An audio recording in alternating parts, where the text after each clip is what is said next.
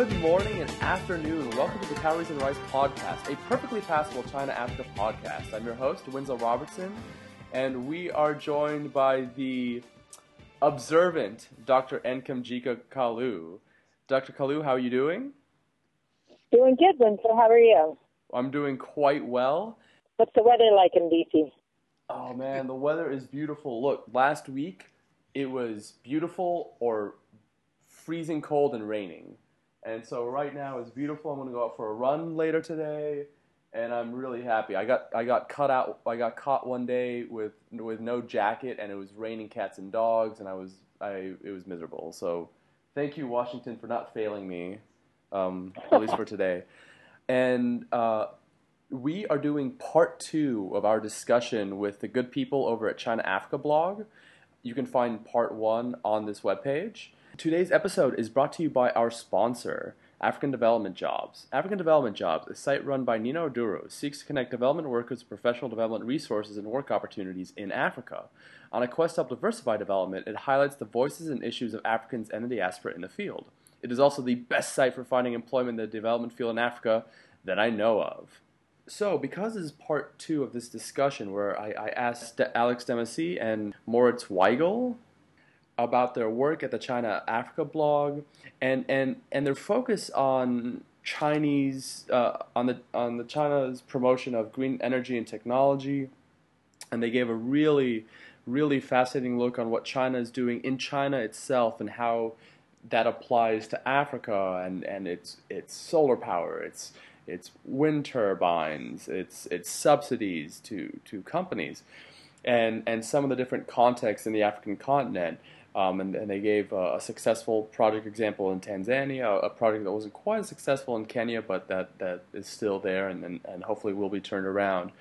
Could you also talk about maybe some of your other projects or any of your publications? Are you in the middle of writing anything? Yes, in fact, we are currently working on a paper on that topic that we've been discussing in the first episode. So looking at how China-Africa relations can contribute to sustainable development in Africa and perhaps how China can actually be a key partner in that. Fantastic. Any timeline on when you expect that paper to come out? We're hoping to. I mean, we want to get this paper published in a peer-reviewed journal, so that means that the timeline is rather long. We're aiming at submitting it within the next 2 months, and then depending on how the review process goes, and if anybody wants to publish it, it will come out probably rather at the end of the year. But if nobody wants to have it, then of course it's going to be found on the ChinaAfricaBlog.com. Yeah, but you see, for us, it is also important, as I mentioned in part 1 of this interview, to highlight the connection between African development, which we are seeing right now. African countries are really urbanizing; they are growing, and the role China can play in this new sort of development of Africa. And this is not just, bringing in those supposed to be cheap products to Africa, but it's more a fundamental change. If you think about how our cities or our African cities are growing right now, and if this development can be more sustainable, more clean, then we see that China is playing here a decisive role, not only by bringing in, affordable products, materials to build those cities, but also how this will have influence how even African decision makers will think about urbanization in general. And that's what we would like to bring into this paper, and we are putting quite a lot of effort into it, and we are coming up with the latest research in this area. And we are also using primary resources, meaning Chinese materials. As we told you that we both studied Chinese at the university. And also in my case, I will bring in some information out of Ethiopia. Ethiopian decision-making there will play a role. That's it. No? Yeah, maybe to add on that. So Ethiopia is going to be our case study for looking at that, because Ethiopia is very advanced and a very interesting case when it comes to green economy, because they have their government has endorsed the climate resilient green economy development strategy back in 2011. And Ethiopia is now looking at implementing the strategy, which touches upon different sectors. So it's not only energy, but also agriculture. What we've been doing in summer is that we had a field trip to Addis Ababa, and we're able to meet there with a number of government officials and also contractors to government organizations in terms of how this climate resilient green economy strategy is being rolled out and implemented, and then also mentioning or looking at China in this context and what kind of role China and the partnership with China could play. So we did some in-depth interviews there and also conducted some surveys, and there are quite some interesting findings that we got from that. And we'll also build on that above and beyond of what Alex just mentioned. Very good. Yeah. Wow, that's tremendous. That's really cool. Yeah. Thank you. So, We hope it works out well. Yeah, it's just easy. What we try is, through our Twitter activity as well. So we try to bring in, new thoughts or thoughts which are there, but they are not yet connected. So we try to bring that up, and we think that this paper should be also one contribution to that direction. So, what has been the most surprising aspect of your research into green energy and technology as it pertains to China and Africa, at least that you can share, because you don't want to give away your secrets until you publish your research. But could you talk a little bit about what's been most surprising, and then also what you hope that our listeners will really hear and take from this discussion? Sure. I'll start off on the surprise part. So for us, the most surprising when looking into this topic was to actually find out that from both sides, so from China side and also from African government side, there is the will and the identified need and also even specific strategic guidance or policy documents in place for doing that. So for working together, so from Chinese perspective, to work with African countries to not only export, staying with the example of renewable energies, not only export those technologies, but also to invest into producing and building those technologies in African countries. And from African government's perspective, so I just mentioned Ethiopia, but similar strategies are in place in Sierra Leone and also in Zambia. And I believe Ghana also has a similar document which is guiding their development into this green economy direction.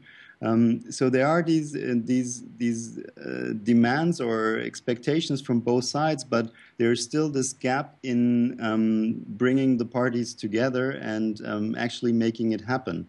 And those gaps, there are different reasons for that, and we'll touch upon that in that paper.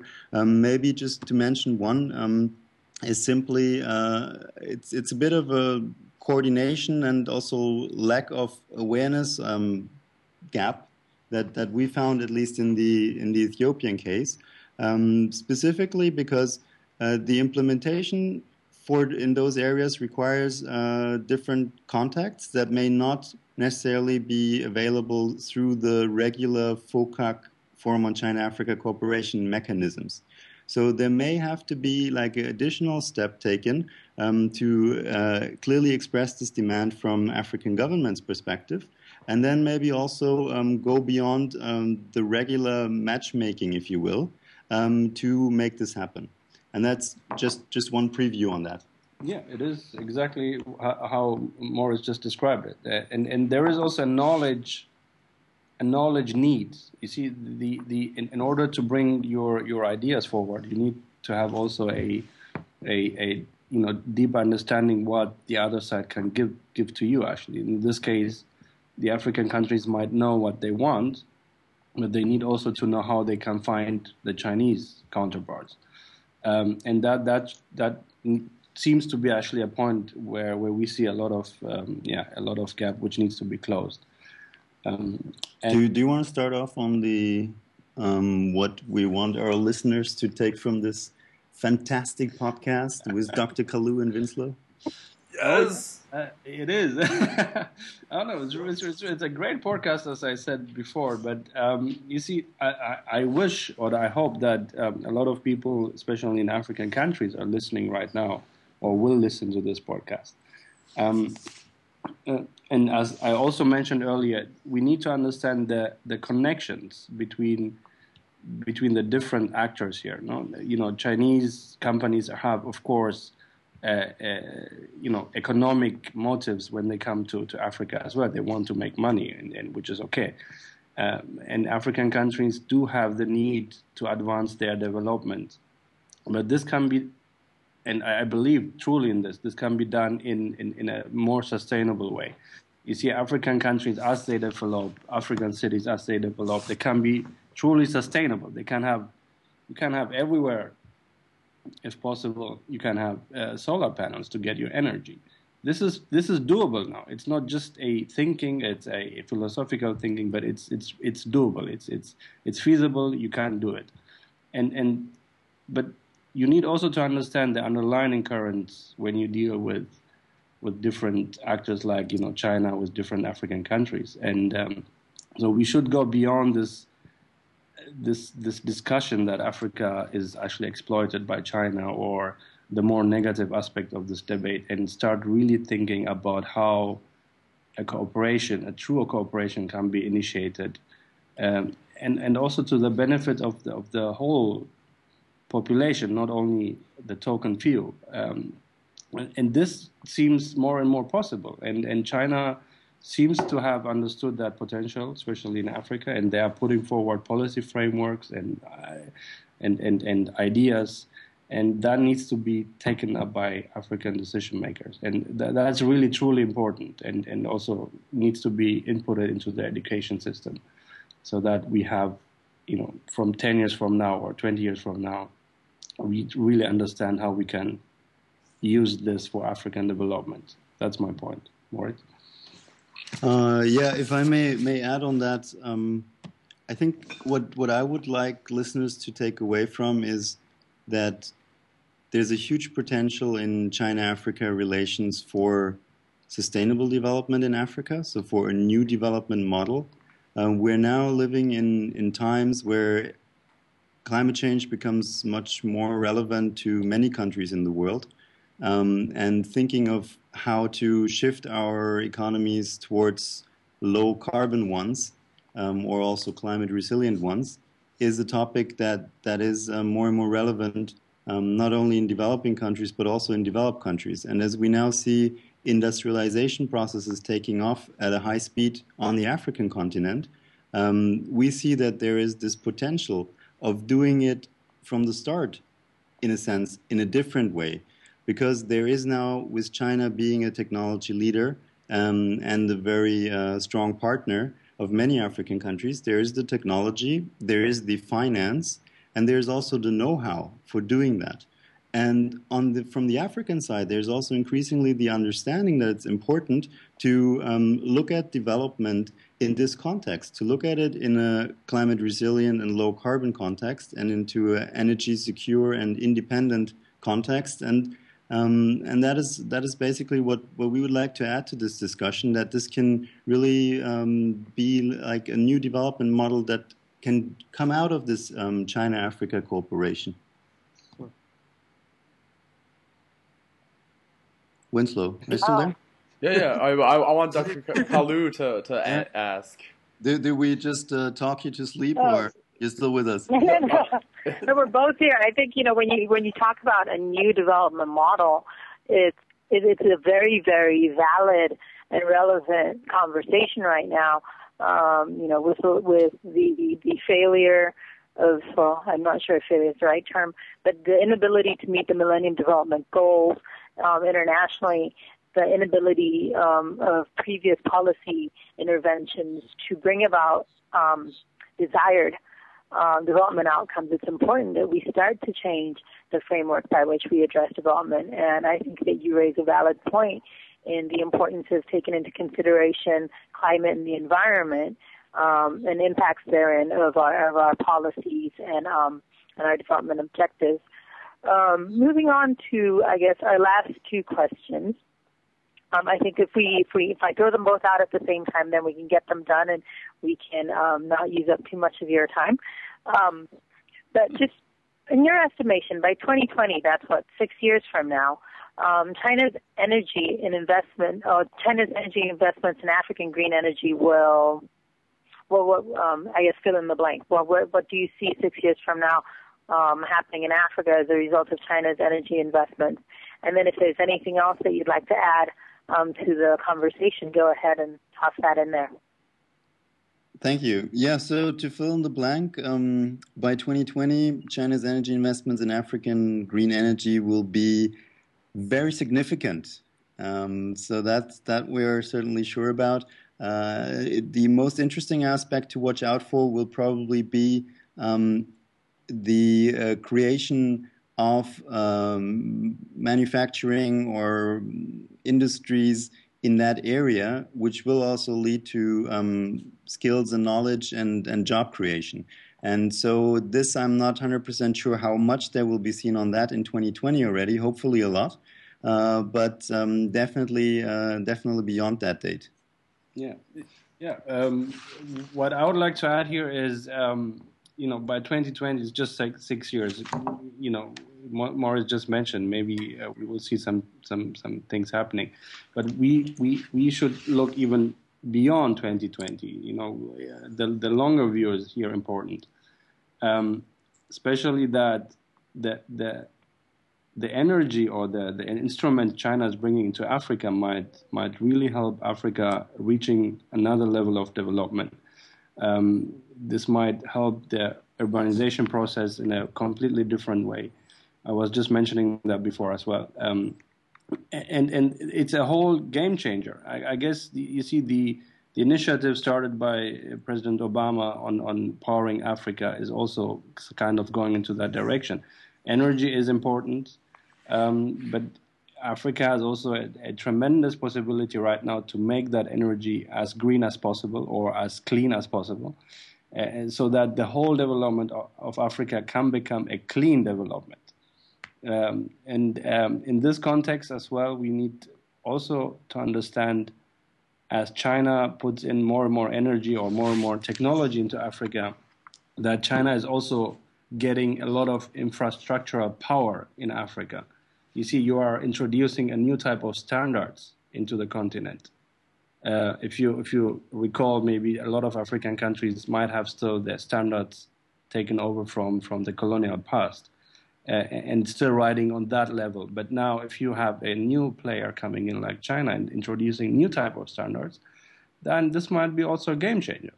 So we might see in the next years, we might see different standards in critical infrastructures, like power grid or internet or ICT in general. We might see a new type of standards arising through the introduction of Chinese companies and Chinese products. And that needs to be understood also within the African decision-maker circles.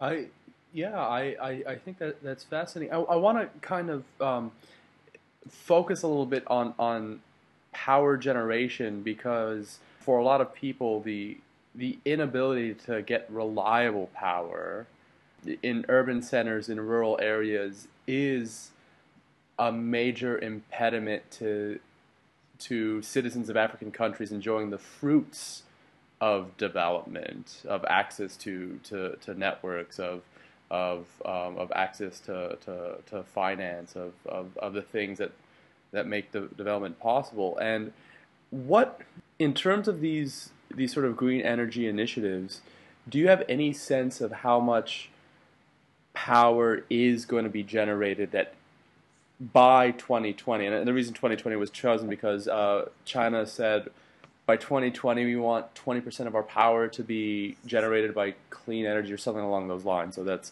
not an entirely arbitrary date. But yeah, I want to ask you, based on your research and the trajectories you're seeing, somebody in rural Ethiopia, because of current Chinese green energy investment, will they get off-grid power generation by a solar generator, perhaps, or in Addis not in Addis, in Abuja, will people be able to get electricity 24 hours a day? And if you can't answer that, that's fine. That's something I'm focusing on because of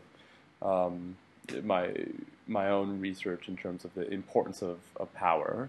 Yeah, Winslow, that's a great question. I wish I could answer it. No. maybe Alex can, but I mean, my response to that would be that it's very hard to predict in general terms. I mean, it's complicated, and I mean the rural areas in Ethiopia are vast. And the city of Abuja is large, and if everybody will or will not is very hard to say. I think, in terms of rural electrification, renewable energies clearly have a very obvious advantage of being off the grid and available in that sense. Can you explain to our listeners why being off the grid is an advantage? Well, if you imagine living somewhere in the rural areas in the countryside, and suddenly you put a solar panel on your roof, and you have your own power generator right there, and you have a couple of wires going down, and the electricity is directly in your living room. How does that compare with living with a power grid? Well, you don't have any access to any transmission lines. So power grid in that sense that transmission lines have to be built. They consume quite a bit of energy themselves, a lot of costs. It's in many areas it's simply not feasible, or let's say, well, it's difficult for governments to realize, especially if there's not much in terms of industry or so that would maybe generate revenues in that sense. So, rural electrification is difficult for topographic investment and various reasons, and then that's why it's still the way it is in many countries in Africa and in other developing countries as well. With the shortages, well, that is something where then it rather comes to the grid. So in the cities where you have a grid, where it's important to do realistic planning of what energy is available when and needed when and where.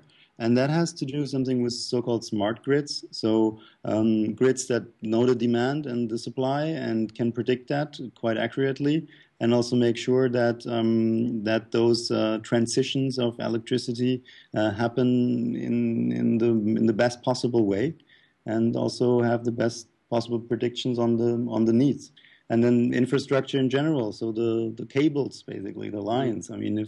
If they're not many power shortages, at least in Addis Ababa, are cost to that. They're simply old, breaking apart, falling apart at some place, and then it takes quite some time to find out where the problem in the system lies before it can be fixed. Yeah, correct. I agree with what Morris just said. What I mentioned with the standards is that, you see, if you have now a new player like China coming in and let's say creating a smart grid line in Abuja, then definitely those people in Abuja who will manage that system, they would need to be trained in that standard as well. So again, that's where you would see more of China's influence in the future as well in creating those kind of systems, which are kind of different than the West, for example, or other actors. You will have a knowledge transfer also here that particularly will come from the Chinese side. the other, some, when as Africa develops now, maybe you don't need to develop some remote areas anymore because people are clearly moving to the cities. The urbanization rate is going up. So some remote areas might not be feasible at all, as just Morris also mentioned. So it might be more interesting to think about how you literally how you make your buildings or roads or infrastructure in general more sustainable within the city. You see, I mentioned here, for example, the light rail project in Addis, where you will see more and more these kind of projects coming up that a Chinese company is creating a light rail project, which is an infrastructure project. And high-speed trains. And high-speed trains. Yeah, just a recent thing. Correct. The recent announcement by Li Keqiang saying that China is ready to build high-speed train lines between African states. I think these are not just wordings that were mentioned here. There are really clear plans and ideas, at least in China, what they want to do with Africa. And we also believe that this is creating a whole new type of market for a lot of products, which we still don't see yet, but we will see it soon. Wow, that's fantastic. Well, on that note, could you give some recommendations to our listeners? Winslow, if you wouldn't mind, I'd have another point. Yeah, throw that point in there. Yeah. No, it's just in response to what Dr. Kalu said before in terms of this new development model, which I found very, very interesting. And what I wanted to add on that is that basically we think that it is possible to realize such new development model in Africa now, because there is the understanding from many African governments that that's the best way forward, and it's based on, or maybe facilitated by, the fact that China was just a few decades ago in the same position as many African countries are now in terms of poverty and development challenges. And so having this partner who went through exactly the same process and who also got lessons learned out of that process and now knows how it would be better. It's not only from an environmental perspective, but it's more also from an economic perspective. China changed its course mainly because of economic losses that were caused by pollution, that were caused by a dirty development pathway. And so these lessons learned, if they're now not only passed on or discussed with African governments who already have this on their agenda, but it's also supplemented with a Chinese partner who is world leader in environmental technologies and has the finance and the knowledge and the political will to work together on that. And if that is now from both sides, so it's really possible to have this as embarking like on this new development pathway as there are industrialization processes happening on the African continent. Perfect. Well, with that, now you can give some recommendations to our listeners. What kind of recommendations for the books? Readings, yeah. Screenings, movies, restaurants. Restaurants. Restaurants. Yeah, there's a fantastic hot pot restaurant here in Cologne, Germany. Yes. Actually, that's all right. Is it Sichuan hot pot? Yes. Are you serious? Yeah, we are. So if you love injera or Ethiopian food, favorite of all our Chinese friends here. Yeah. Okay. What? All right. That is your recommendation. What is the name of this restaurant? Where in Cologne? Now? Yeah, in Cologne. It's called Hot Pot. Can you imagine? And the address is Barbarossa Platz. Wait, did you guys also come up with the name for it, like you did the China Africa blog? Yeah. Very on the nose, Hot Pot. Yeah, we have a collaboration with them. Wonderful. Are they the official hot pot of the China Africa blog? Not yet, but that's something to think about. Although the China Africa blog was first, so I think maybe we managed to inspire them with that naming. So, so my recommendation, if you happen to be in Addis Ababa right now, go to Yod Abyssinia, have a nice food there, and enjoy the cultural show. Yod Abyssinia, Addis Ababa. And after you had your dinner, go to Jasamba. Jasamba is a place where you will listen to fantastic jazz music and enjoying the evening. Maybe you might meet some celebrities there. So just say hi, and it's my recommendation for today for you. Perfect. Those are some solid recommendations. And could you let our listeners know how they might find you on the interwebs? Sure. So the China Africa blog can be accessed through the World Wide Web at chinaafricablog.com. On Twitter at China Africa blog. And Facebook, you also just type in China Africa blog and you'll find us. Fantastic. Dr. Kalu, how do people find you? I blog at nkemkalu.wordpress.com, and sometimes at calories.right.blogspot.com. Will correct that if I'm wrong. And I tweet at nkemkalu, and those are the places I can be found on the interwebs. As for myself, I'm at www.caloriesandrice.blogspot.com.